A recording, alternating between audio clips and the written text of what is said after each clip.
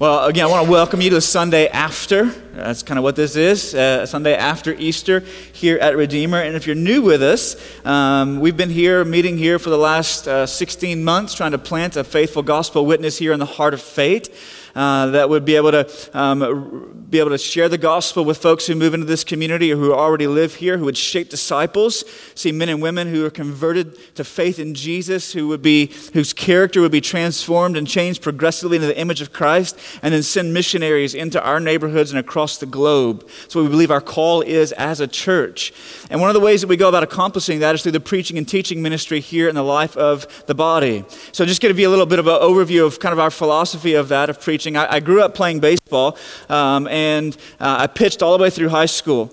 Wasn't good enough to pitch in college or in minor leagues or professional leagues. I was just kind of a scrub pitcher on the end of the bench in high school. But one of the things as a pitcher, even in the high school ranks, is that you had multiple pitches, right? You threw a fastball, maybe you had a breaking pitch, a changeup, some kind of curve or slider or split finger or something like that that would kind of throw off speed or have some movement to it. And so you had multiple types of pitches. And at Redeemer, whenever I think of preaching, sometimes I think of it a little bit like pitching.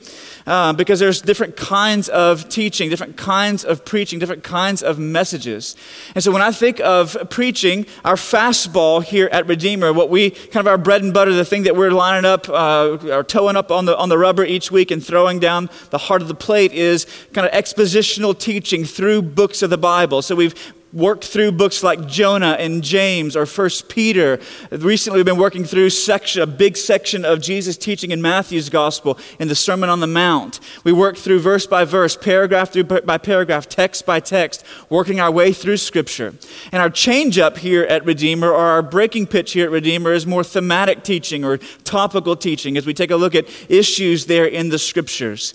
And so if you're showing up this weekend, you find yourselves here at the beginning of one of those change-up series for us. So a few times a year, we take a look at a topic or an issue that's pertinent in people's lives. Things like parenting is what we're going to dive into over the course of these next 3 weeks. And so it's kind of a breaking pitch for us. But our fastball is expositional, verse by verse, teaching through books of the Bible.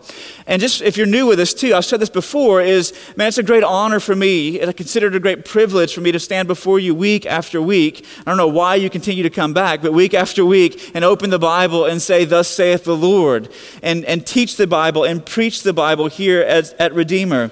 And I trust that God in His grace is using my feeble attempts at communication to take the word that He has inspired and engraved on pages for it to be passed down from generation to generation, and He's taking that and He's forming and He's molding and He's shaping a people for His own glory and for the good of the world. Oftentimes I believe that God is working in the life of our church, not because of me, but in spite of me. Anybody ever feel that way in your own life? That God's probably working in spite of you instead of because of you? And I think oftentimes in this preaching and teaching ministry here at Redeemer, this is very much the case. Because so often when I stand before you, I'm not preaching from a place of arrival. I'm preaching from a place of aspiration. You know the difference between those two things, right? I'm not preaching as one who is an expert on all things, but as somebody who's journeying along with you, who is struggling along with you at times, trying to take what God says in His Word and see it planted deep within my heart so that it might grow and produce fruit in my life. And so I'm not preaching from a place of arrival, but from a place of aspiration. There's been areas of my life in which God, by His grace, has begun to change and transform over the last 20 years or so of my walk with Him. And I see fruit being born. But there's places in my life right now, today, when I look in the mirror and I go, I wish that was a whole lot different than it was right now. I don't know if that's your experience or not, but that's been my experience. Because I don't stand before you as an expert, but as somebody who's journeying alongside of you. And perhaps there's perhaps no other place where that's more true than in the area of parenting, for those of you who are parents in the room. So listen, I'm not a parenting expert, okay? I'm not a licensed family therapist. I don't have initials after my name, although I did attend enough schooling and paid enough school debt where I probably should have some initials. I wish I had some initials after my name to show for it, but I don't have any initials there. I don't have any abbreviations. I don't have an expertise in the area of parenting, but what I do have is a 9-year-old and a 6-year-old. My 9-year-old will be 10 in the fall, and my daughter just turned 6. And so I have about a decade's worth of parenting experience. But hopefully over the course of this series, what you're going to see is that I'm not going to necessarily trying to make you like me as a parent, but we're going to open the Bible and see what it says about how to shepherd a child's heart and go after their heart. I want you to know this from the outset, that this isn't going to be like a drive-by guilting series where I kind of drive by and lob bombs at you, right? Because you're doing a bad job as a parent, and I'm doing a good job, and so you need to be like me, right? I want to make you like me. That's not what we're doing at all in this series. It's not going to be a bunch of guilting about how bad of a job you are doing as a mom or a dad, right? You probably have enough of those emotions and feelings already whenever you look in the mirror at this daunting task that God has given you, if you're a parent, to raise these children, to instruct and teach and disciple and discipline and correct, do all these things that God has entrusted to you with them. You probably already feel like you're not doing a very good job at it, because quite frankly, I feel that way most days. Most days, I feel more like I'm probably screwing my kids up than I am shepherding them very well. Right? That's just the reality of parenting, I think, oftentimes in our lives. And so there's not going to be a whole lot of guilting and drive-by bombs that I'm going to be dropping on you, okay? Because again, I'm one who's aspiring to this, not someone who's necessarily arrived at it. Look, just the other day, I was with my son. He's 9. He'll be 10 in the fall, and he's starting to show some of those signs of like preteen attitudinal and just losing your mindness, right? Where that attitude just kind of begins to emerge, and like just dismissive and like a little bit apathetic at times about things, and it's starting to show its head. And just the other day, I'm ashamed to admit this to you, but I'll just go ahead and lower the bar really low for all of us in the room, so that none of you feel like I'm an expert. Because just the other day we were together, and some of that attitude began to rear its head, and I looked at him and I said, "Son, there's only going to be one of us if this continues, only one of us is going to survive your teenage years. And if I was a betting man, I'd put money on me." And you laugh at that, but in that moment there was an immediate conviction, and I thought to myself, what are you doing, right? What are you doing?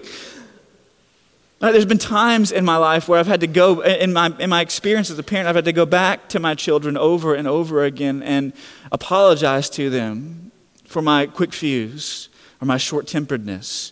I've had to own my own sin to them in the ways that I was harsh and perhaps even at times exasperated them, either through my indifference or my unavailability in the moment. I've had to go back and own that sin before them and say, "Would you forgive Daddy of these things?" So listen, I am not here as one who's going to tell you all the right things that I did, because I'm still in the process with you, and I can tell you a lot of wrong things that I've done over the course of the years.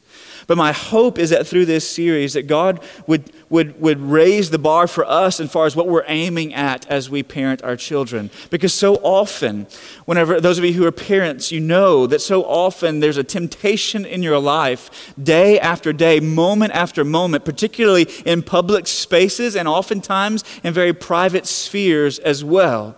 There's a temptation that we all feel just to modify their behavior in the moment without really getting underneath the surface with them, because we don't want to take the time. It would inconvenience us to some degree, or we would lose face in front of all of our friends or our family because our children are climbing up the walls and not listening to a word that we say, right? We don't take the time to get under the surface. And my aim over the course of these next 3 weeks is to help us think about how to get under the surface in the lives of our children in ways that we can begin to shepherd their hearts and not just modify their behavior for our convenience or to save face in front of friends and family. Does that make sense?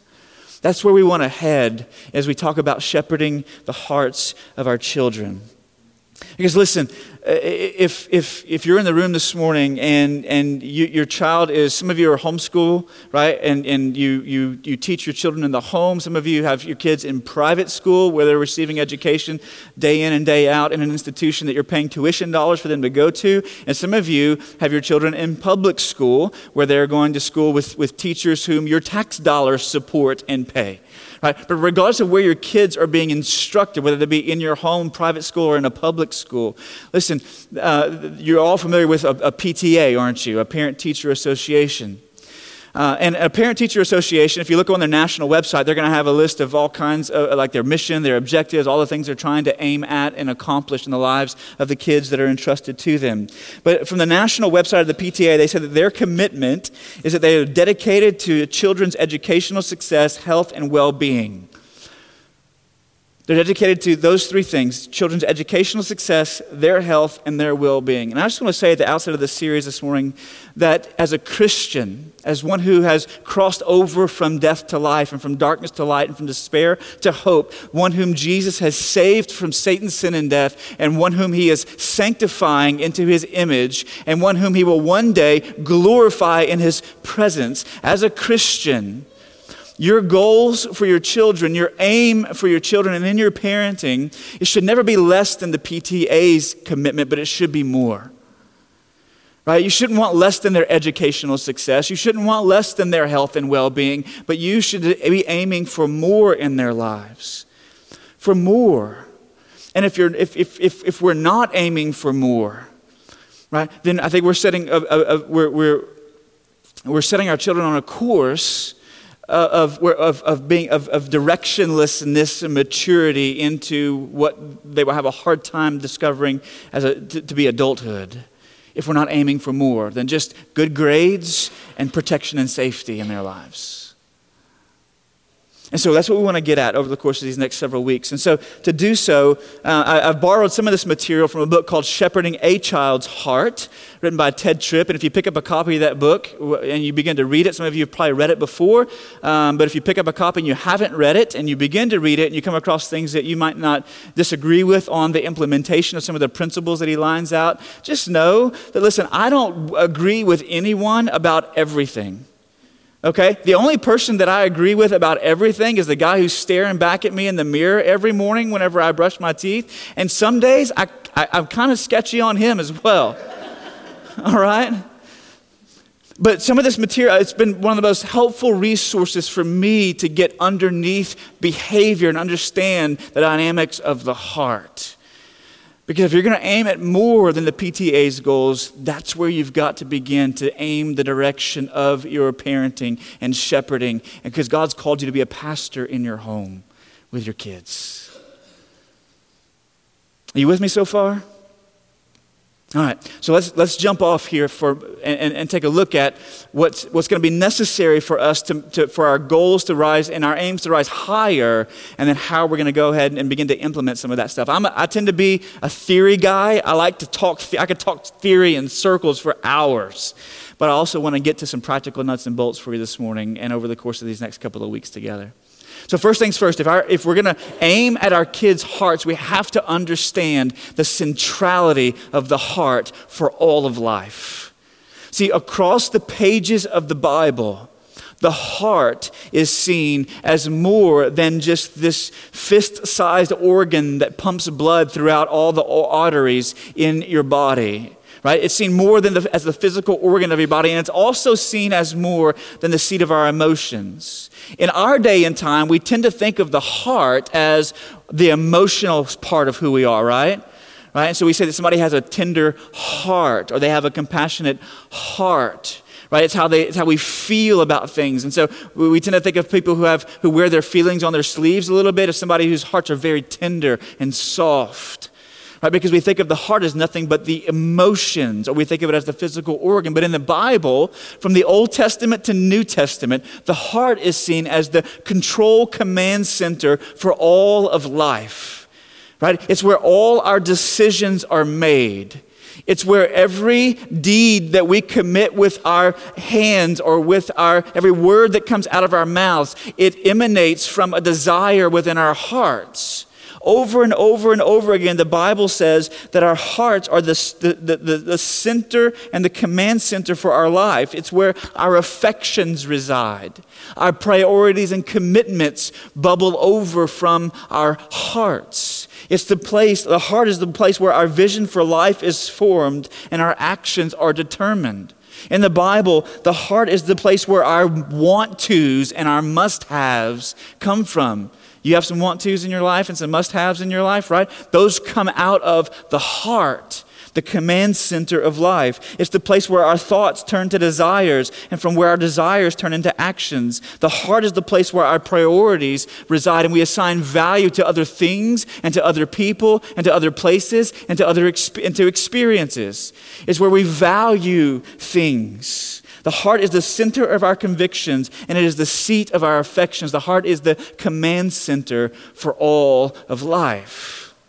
In the Bible, the heart is talked about as a place that we think with our hearts and that we store up things in our hearts and we meditate in our hearts, right? It's oftentimes things that we think about that we would think, those are functions of the mind. The Bible talks about them as functions of the heart because everything flows downhill and downstream out of the heart. A few texts to show you some of this reality in the Bible. Proverbs chapter 4. In Proverbs chapter 4, wisdom personified is speaking to one of his children. And listen to what he says in 4:20 and following. My son, be attentive to my words. Incline your ear to my sayings. Let them not escape from your sight. Keep them within your heart. For they are life to those who find them and healing to all their flesh. Keep your heart with all vigilance, for from it flow the springs of life. The ancient author there says that basically the heart is the place that we live out of, that we live from, right? All of our life flows out of the heart. He says, so guard it, keep it with all, be very diligent and vigilant about what you allow in. He says, in fact, bring my words into your heart, store them up there. We're told elsewhere in Psalm 119 that the psalmist says that he has hidden the word of God in his heart so that he might not sin against the Lord. And so the heart is the place where we store up God's word because the heart is determining our direction and our decisions and our deeds. And if we're saturating the heart, the very command center of our lives, with the word of God, then it begins to shape and influence the decisions and the choices that we are making. Because everything flows out of it. In the New Testament, Jesus has this same understanding of the heart. In Mark chapter 7, he's talking to the religious leaders of his day and the people are gathered around him. And listen to what he says to them in Mark 7 in verse 14 and following. It says, he called the people to him again and said to them, hear me, all of you, and understand. In other words, there's something that Jesus wants us to know. He wants us to be very clear about. He wants us to comprehend it and understand it. He says, hear me and understand. There is nothing outside a person that by going into him can defile him. But the things that come out of a person are what defile him. Jesus was speaking in a culture where they had unclean food and unclean animals and things that if they touched or they ate would defile them. And Jesus says, listen, that is not how an individual gets defiled. Listen to what he says. He goes on in verse 17. This is in verse 16, it says, the things that come out of a person are what defile him. And when Jesus then departs from the crowds, and when he'd entered the house and left the people, his disciples asked him about the parable. And he said to them, then are you also without understanding? So you don't get this yet either. You haven't comprehended. The reality of this has sunken into your hearts. You don't understand. Do you not see that whatever goes into a person from the outside cannot defile him, since it enters not his heart, but his stomach, and is expelled? Thus he declared all foods clean. And he said, what comes out of a person is what defiles him. For from within, out of the heart of man, come evil thoughts, sexual immorality, theft, murder, adultery, coveting, wickedness, deceit, sensuality, envy, slander, pride, and foolishness. All these evil things come from within, and they defile a person. Jesus says the heart is the command control center of life. It's central to your being and everything that you do. And out of it is what flows all of our sinful actions and all of our sinful words.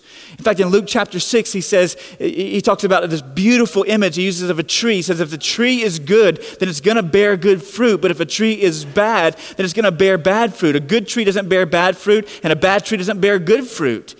Because ultimately the fruit is connected to the what? To the root, right? To the tree. And it's drawing vitality out into the branches, producing fruit in the life, he says.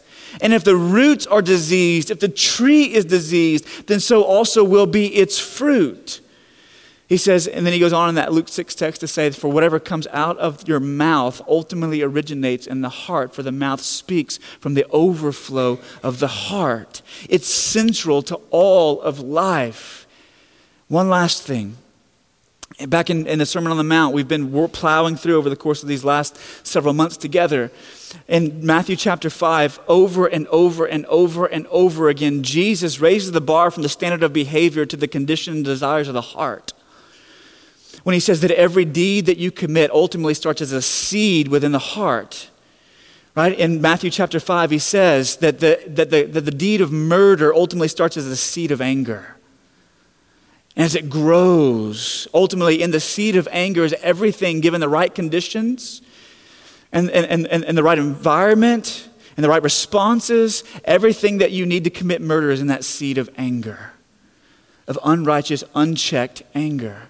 So also, everything that you need to commit the sin of adultery is in the seed of lust.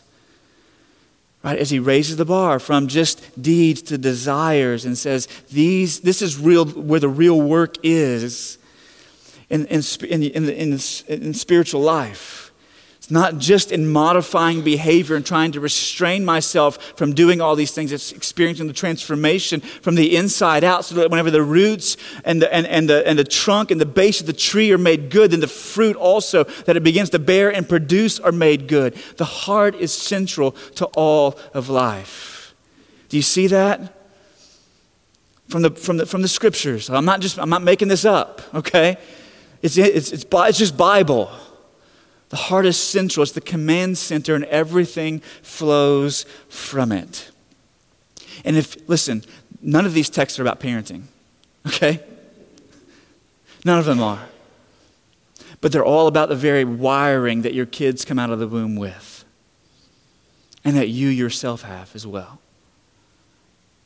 And if you miss the centrality of the heart, if you don't understand that's how they are wired, that they are always acting out of something beneath the surface. If you miss the centrality of the heart, here's what we will end up doing. We will end up raising a generation of kids whose lips would honor God, but their hearts would be far from Him. They'd be far from Him.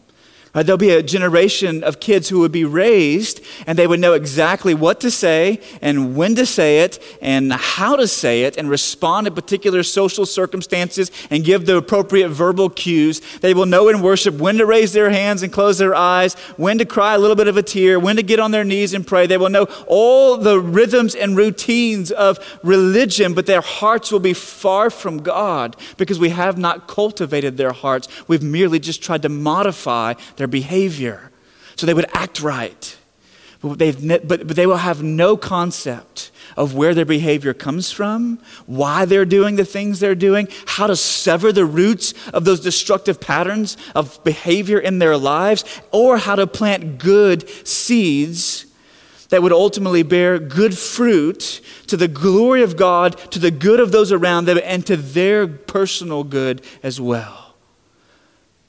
They will know the difference between right and wrong, right? Because they get rewarded whenever they do well, and they get consequences and punished whenever they do wrong. They will have a conception of that, but if you never get beneath the behavior to what's driving it, right? Every Christmas time, TNT and TBS, they run like these movie marathons, right? And one of the movies they show incessantly from Thanksgiving to New Year's is National Lampoon's Christmas Vacation, right? And so you get to see Chevy Chase over and light those lights on the house over and over and over and over. If you just want to binge watch National Lampoon's Christmas Vacation, like that's your utopia right there, if that's what you want to do with your life. Right? But one of the scenes in that movie reminds me of what would take place in the lives of our children if we fail to cultivate the heart, if we fail to get underneath the externals down below. Remember that scene where they're all gathered there around the table and you have that epic prayer that's said, right? You remember that? As they ask her to say grace and she says grace, right? So the family gathers to pray and they pull the turkey out of the oven. Right? And the turkey is golden brown. I mean, it looks buttery, juicy, like it's been just marinated and seasoned to perfection. And it's sitting there on the table. And Chevy Chase, after the prayer, stands with a knife. And as soon as he pokes it into the bird to begin to slice the meat off, it pops open. Remember that scene? And like inside, it's just gray and dry and brittle. And all the bones go, right? It's like this rib cage that just is cracked open there on the table. And it is putrid inside. And if we fail to get to our kids' hearts, they will look like a golden brown turkey on the outside. Jesus uses this image. He says they will look like whitewashed tombs that look one way externally, but internally they're full of dead men's bones. If we fail to get to the heart. So how do you get to the heart? This morning, I want to, in the time that we have left, I want to drill down some nuts and bolts real quick with you. How do you get to the heart? Because it's so much easier, right? Just to modify the behavior, but how do you get to the heart? First thing is we have to learn to address the source, not just the symptoms. You got to address the source and not just the symptoms. Listen, if you have a disease, let's say you go to the doctor and you've been experiencing, symptoms of fever, or maybe some stomach pain that you've been experiencing, and the doctor says, well, you just need to go to the bathroom more often. Okay?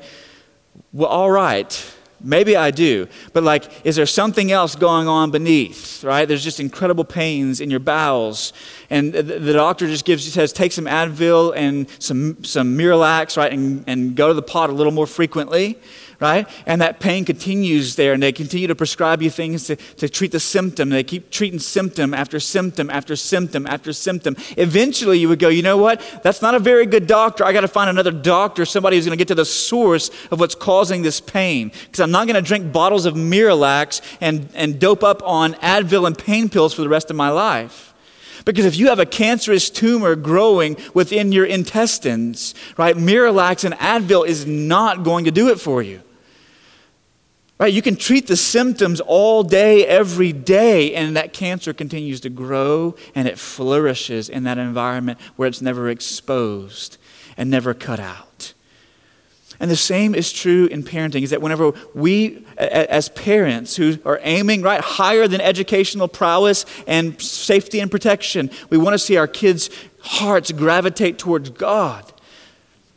We want to see their hearts cultivated. That we have to learn how to treat not just the symptoms, but the source. We've got to treat the source. Because your kids come hardwired, and so do you, by the way, come hardwired as lovers and worshipers.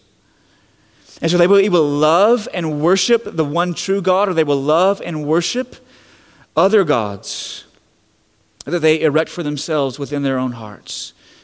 So your kids are born as worshipers, and they're not born with a pure heart. Well, oftentimes we look at kids and they go, oh, their hearts are so pure and clean.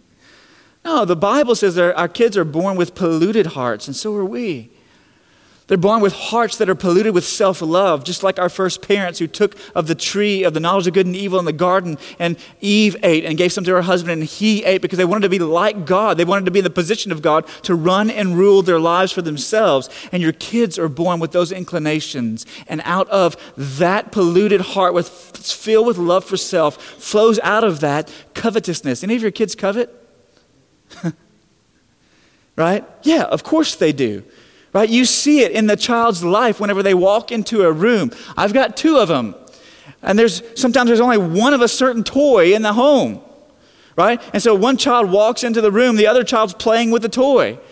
And the one child's been playing with the toy for 20 minutes. Right? And they might even want to play with the toy any longer, but because the other one wants it, because the other one covets it, the other one walks over and snatches it out of their hand. Right? Just snatches it up and starts walking out of the room. The other one says, Mom, Dad, she took the toy. Now, in that moment, why is it that they go over and snatch the toy? What you can do is go in and you can try and modify the behavior and say, give that toy back to your brother right now. Right? That's the quickest, easiest, most convenient thing to do, isn't it, in that moment? Is to go back in and say, give the toy back to your brother, and you go to the corner for 5 minutes. We do not take toys from other people. But if you're going to get at the heart, then you got to get at the heart of both of those responses.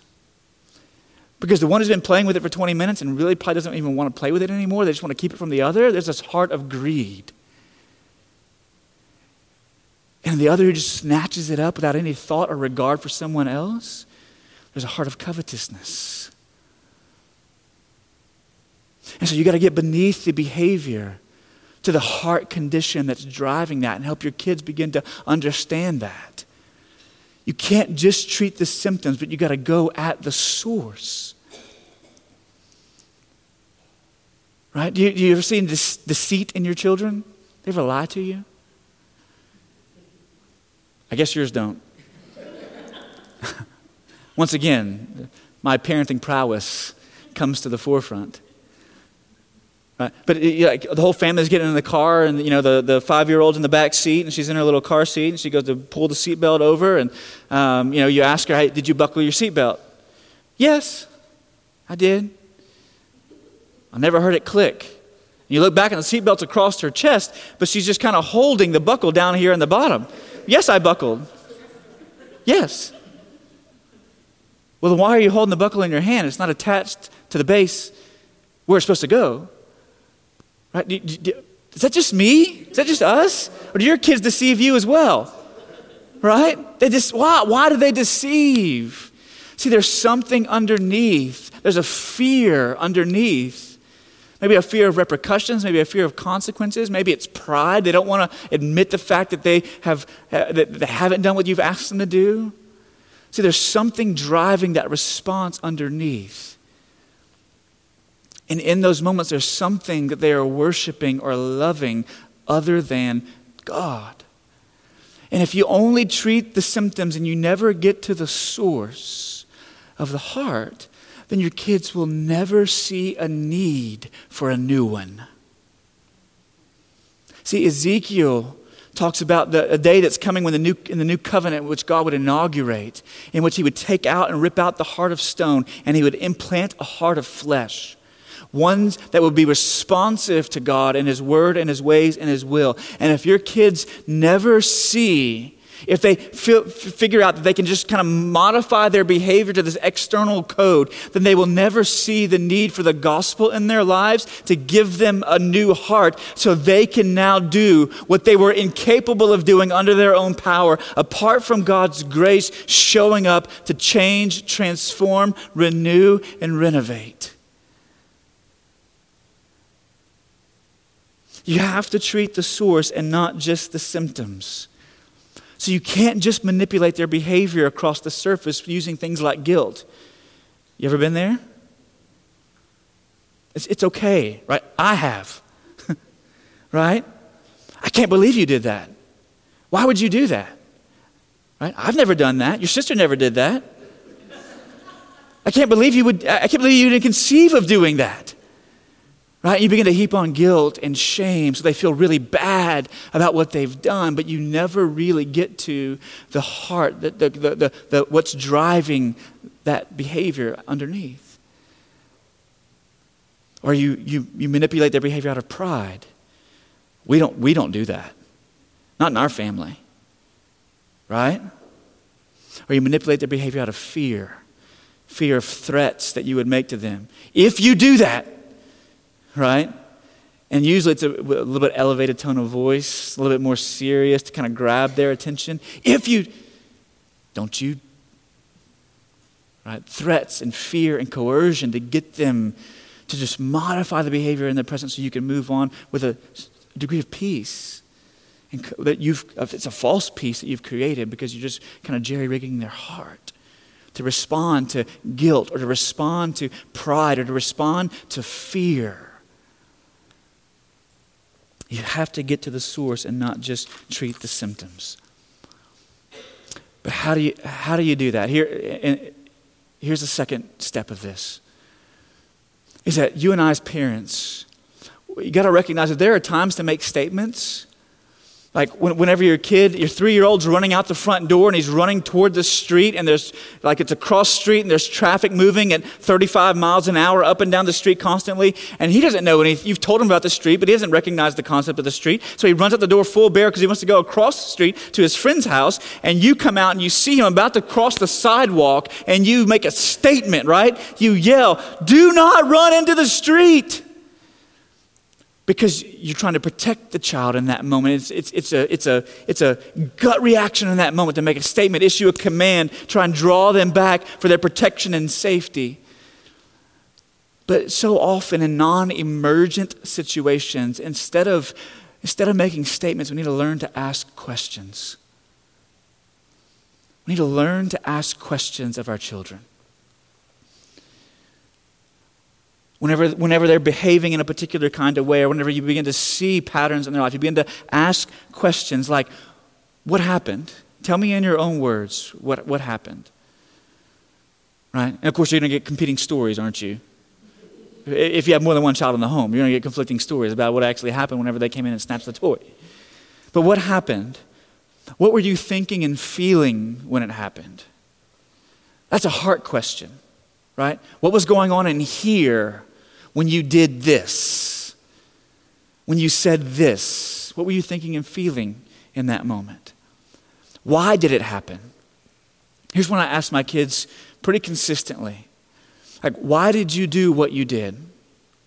Now, if you ask your child, whenever they've been disobedient or disrespectful, whenever they've spoken to you in a particular kind of way or done something, if you ask your child, why did you do that? You know, my children don't sit down and go, well, Father, here are the nuances of what was going on in my heart. I know I was coveting that toy that my sister had, and so I went over and I snatched it out of their hand because I was not worshiping God in that moment, and I was not loving my sister in that moment. That's not what they do. What do they do? They look at you and they go, I don't know. I don't know. And so with all the grace that I can muster in those moments, whenever I look at them and go, why did you do that? Because I'm asking a heart question, like what's underneath that driving you to do what you just did? Why did you do that? And they go, I don't know. I give them another chance. Well, I'm going to ask you again. I want you to think about it, because that's not an answer. I tell them that pretty clearly. That I do make a statement. That's not an answer. I don't know is not an answer. Right? So let's ask the question, well, why did you do that? And then so after several moments of them kind of just looking at the ceiling and rolling, I don't know. I try and frame up for them biblically why they did that. And it's very simple, but it goes after the heart. And this is what I'll say to them. I'll say to my 9-year-old and now to my 6-year-old, I'll say to them, the reason, let me tell you how Daddy understands this and how God's wired us. What the Bible teaches us about this. The reason that you did that is because you wanted to do that. It's because you wanted to. In fact, that's the reason all of us do anything that we do. It's because we want to. There's a desire within our hearts. And so I talked to them a little while about those desires. Like, you wanted to do that. Why did you want to do that? What did you think you were missing out on if you didn't do that? What were you thinking they were going to enjoy? Like maybe there was envy there, right? They got to experience something that I didn't get to experience, and so I was mad. There's envy. Or they were afraid of consequences, and so they lied. And so I asked them, why did you do that? And I helped them understand that the only reason any of us ever do anything is because we want to. And then I asked them this question, how do you think that you can do that differently next time? And oftentimes they will go straight, because this is how we're all wired, they will go straight to, well, I just don't need to do it. To which I will try, and listen, I told you I'm not a stellar parent, and so this doesn't happen consistently across the board. Sometimes I just lose my mind a little bit. But in my best moments, I sit down with him and I say, listen, the only way that you will respond differently next time is if God does a work in your heart to change your desires. You need him. You need him. Daddy needs him. Because sometimes daddy wants to do things that are not healthy for him, that are not healthy for you, they're not healthy for mommy, they're not healthy for anyone. Daddy has desires that he wrestles with in his own heart, and I know you do too. And so let's pray together that next time that God would give you the grace to say yes to him and no to this desire that's in your heart.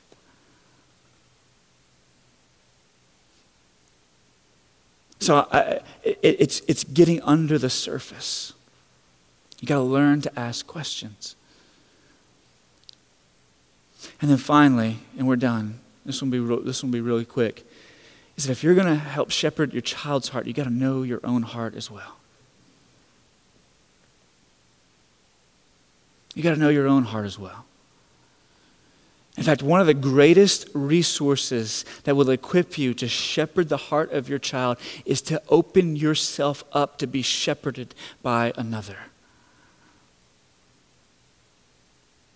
And right now, if we're just all to be real honest in the room this morning, some of us have no one in our lives that is shepherding us. We have no one in our lives with whom we're having heart conversations with. We have no one in our lives who's helping to examine patterns of behavior. We have no one in our lives who's sharpening iron, like the scriptures talk about, as iron sharpens iron, so one man sharpens another, or one woman can sharpen another. We have no one in our lives that is shepherding us. And some of us desperately need that. We desperately need to open ourselves up. And some of us are afraid of doing that because we have triggers in our own lives of guilt and pride and fear. That we need the gospel of Jesus Christ to bring about grace and transformation and change in us. See, some of us have no one in our lives going, you know what, the way that you just responded to your kids right then, man, I see that pattern in your life of just unrighteous anger boiling over really quick and your fuse just explodes all over them. And of course, they comply because they're afraid of your wrath.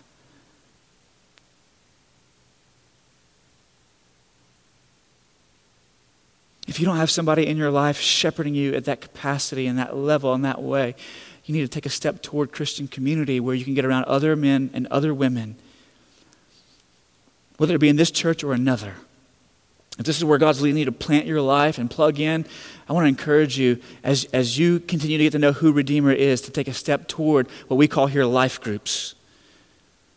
They're places you can gather with other men and other women where the Word of God is opened and studied, where we pray with and for each other, where we begin to open up our lives to one another and allow other folks to shepherd us, to guide us, to see things in our lives that we have not yet seen for ourselves, and to ask heart kinds of questions to us. And it helps me when I have somebody shepherd me to know how to shepherd my kids. Is that happening in your life? If it's not, it's going to be really hard for you to try and get below the surface in the lives of your children.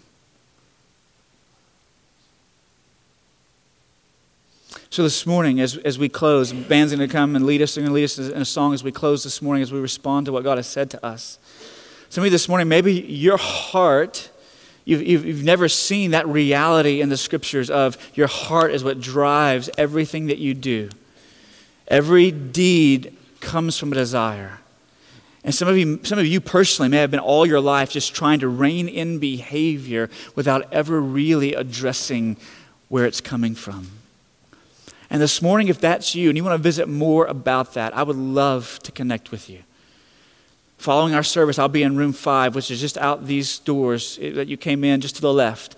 If If you have questions about this message, questions about what it is to have an encounter with Jesus where he saves us from sin and he begins to sanctify us and form us into his image, and he begins that work by changing us from the inside out, from the heart, where he plants new desires and new passions and a new vision for life, new affections and priorities and commitments, is a gift of his grace that he plants within us, and then life begins to overflow out of that and run downhill and downstream. If that's never happened to you, I would love to visit with you about that this morning. So I want to pray for us. I want to invite you to join me. We're going to sing together, and then we're going to be dismissed here in a moment. And on your way out, I would love, if you're a guest with us, I'd love to meet you. And if you have questions about that, I'd love to visit with you about them. Let's pray together. Father, today we want to recognize our own inadequacies and deficiencies, God, that we know that we're not able to bring about the kind of change in ourselves or in our children that are necessary to bring about God honoring, Christ exalting, Holy Spirit sensitivity in our lives or in the lives of our kids. That we are absolutely dependent upon you to do that. But Father, I pray that you would help us to aim higher than athletic prowess, aim higher than educational excellence, aim higher than just well-being and safety. And we aim at raising up a generation of young men and young women whose hearts would be fully yours. And God, may that begin in us. And may it begin today, we pray in Jesus' name.